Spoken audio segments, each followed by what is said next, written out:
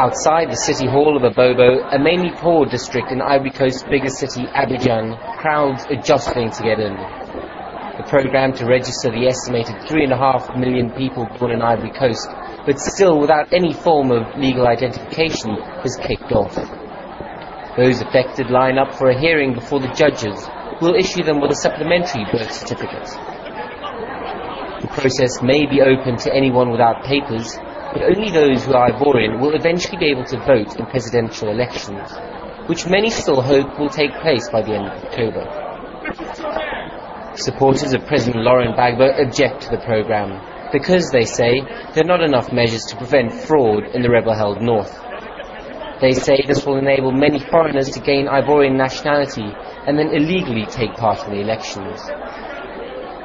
Northern rebels tried to topple Mr. Gbagbo in 2002 and took control of the north after a brief civil war.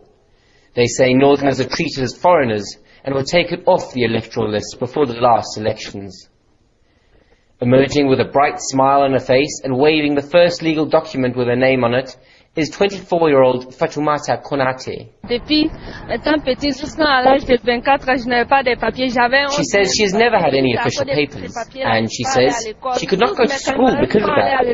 She says all her friends went to school, but now that she has her papers, she says she is truly happy. Konate missed out as a child, she says, because her parents separated when she was still very young. Both her parents died when she was still a child. She now helps her sister run a food stall across the street from the city hall. Customers gather round for lunch. In order to be recognized as an Ivorian by the state, Konate had to bring 2 witnesses who knew her parents.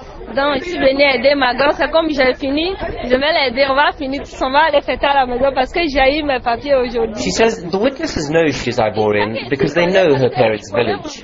She says being a witness is no small affair and you cannot lie. Saying it still feared fraud, Mr. Gbagbo's parties remained opposed to the registration hearings and said it would stop them by any means.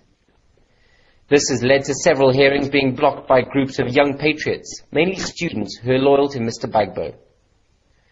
Gerard Stoudman is the top elections official in the UN mission supporting the peace process in Ivory Coast. He tells VOA he is critical of how genuine Mr. Gbagbo's supporters are in their protest. I'm surprised that they are surprised because everybody knew that it was coming since mid-May. I have difficulties to understand how this party is so ill-informed that they are taken by surprise on Thursday morning learning that this thing is on its way. Last Wednesday, the Young Patriots then practically closed down Abidjan for the day, blocking off most major routes in the city. Registration hearings stopped in most parts of the government-held south, where the Young Patriots operate.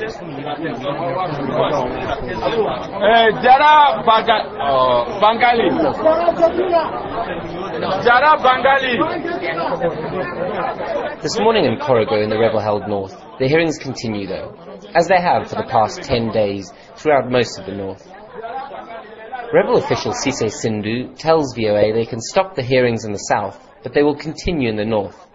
They do not mind, he says, because this will lead to more voters here, where many are anti-Gbagbo. Sidi Zena has just received a supplementary birth certificate. He says he is now a proper member of society in Ivory Coast. Well, I'm very happy for seeing my paper to my hand, because I'm going to vote now. Before anyone can take part in elections, they still need to jump several other hurdles. As it is, people from all sides of the political spectrum now say they are sceptical that elections can be held as planned by the end of October. Franz for VOA News, Korhogo.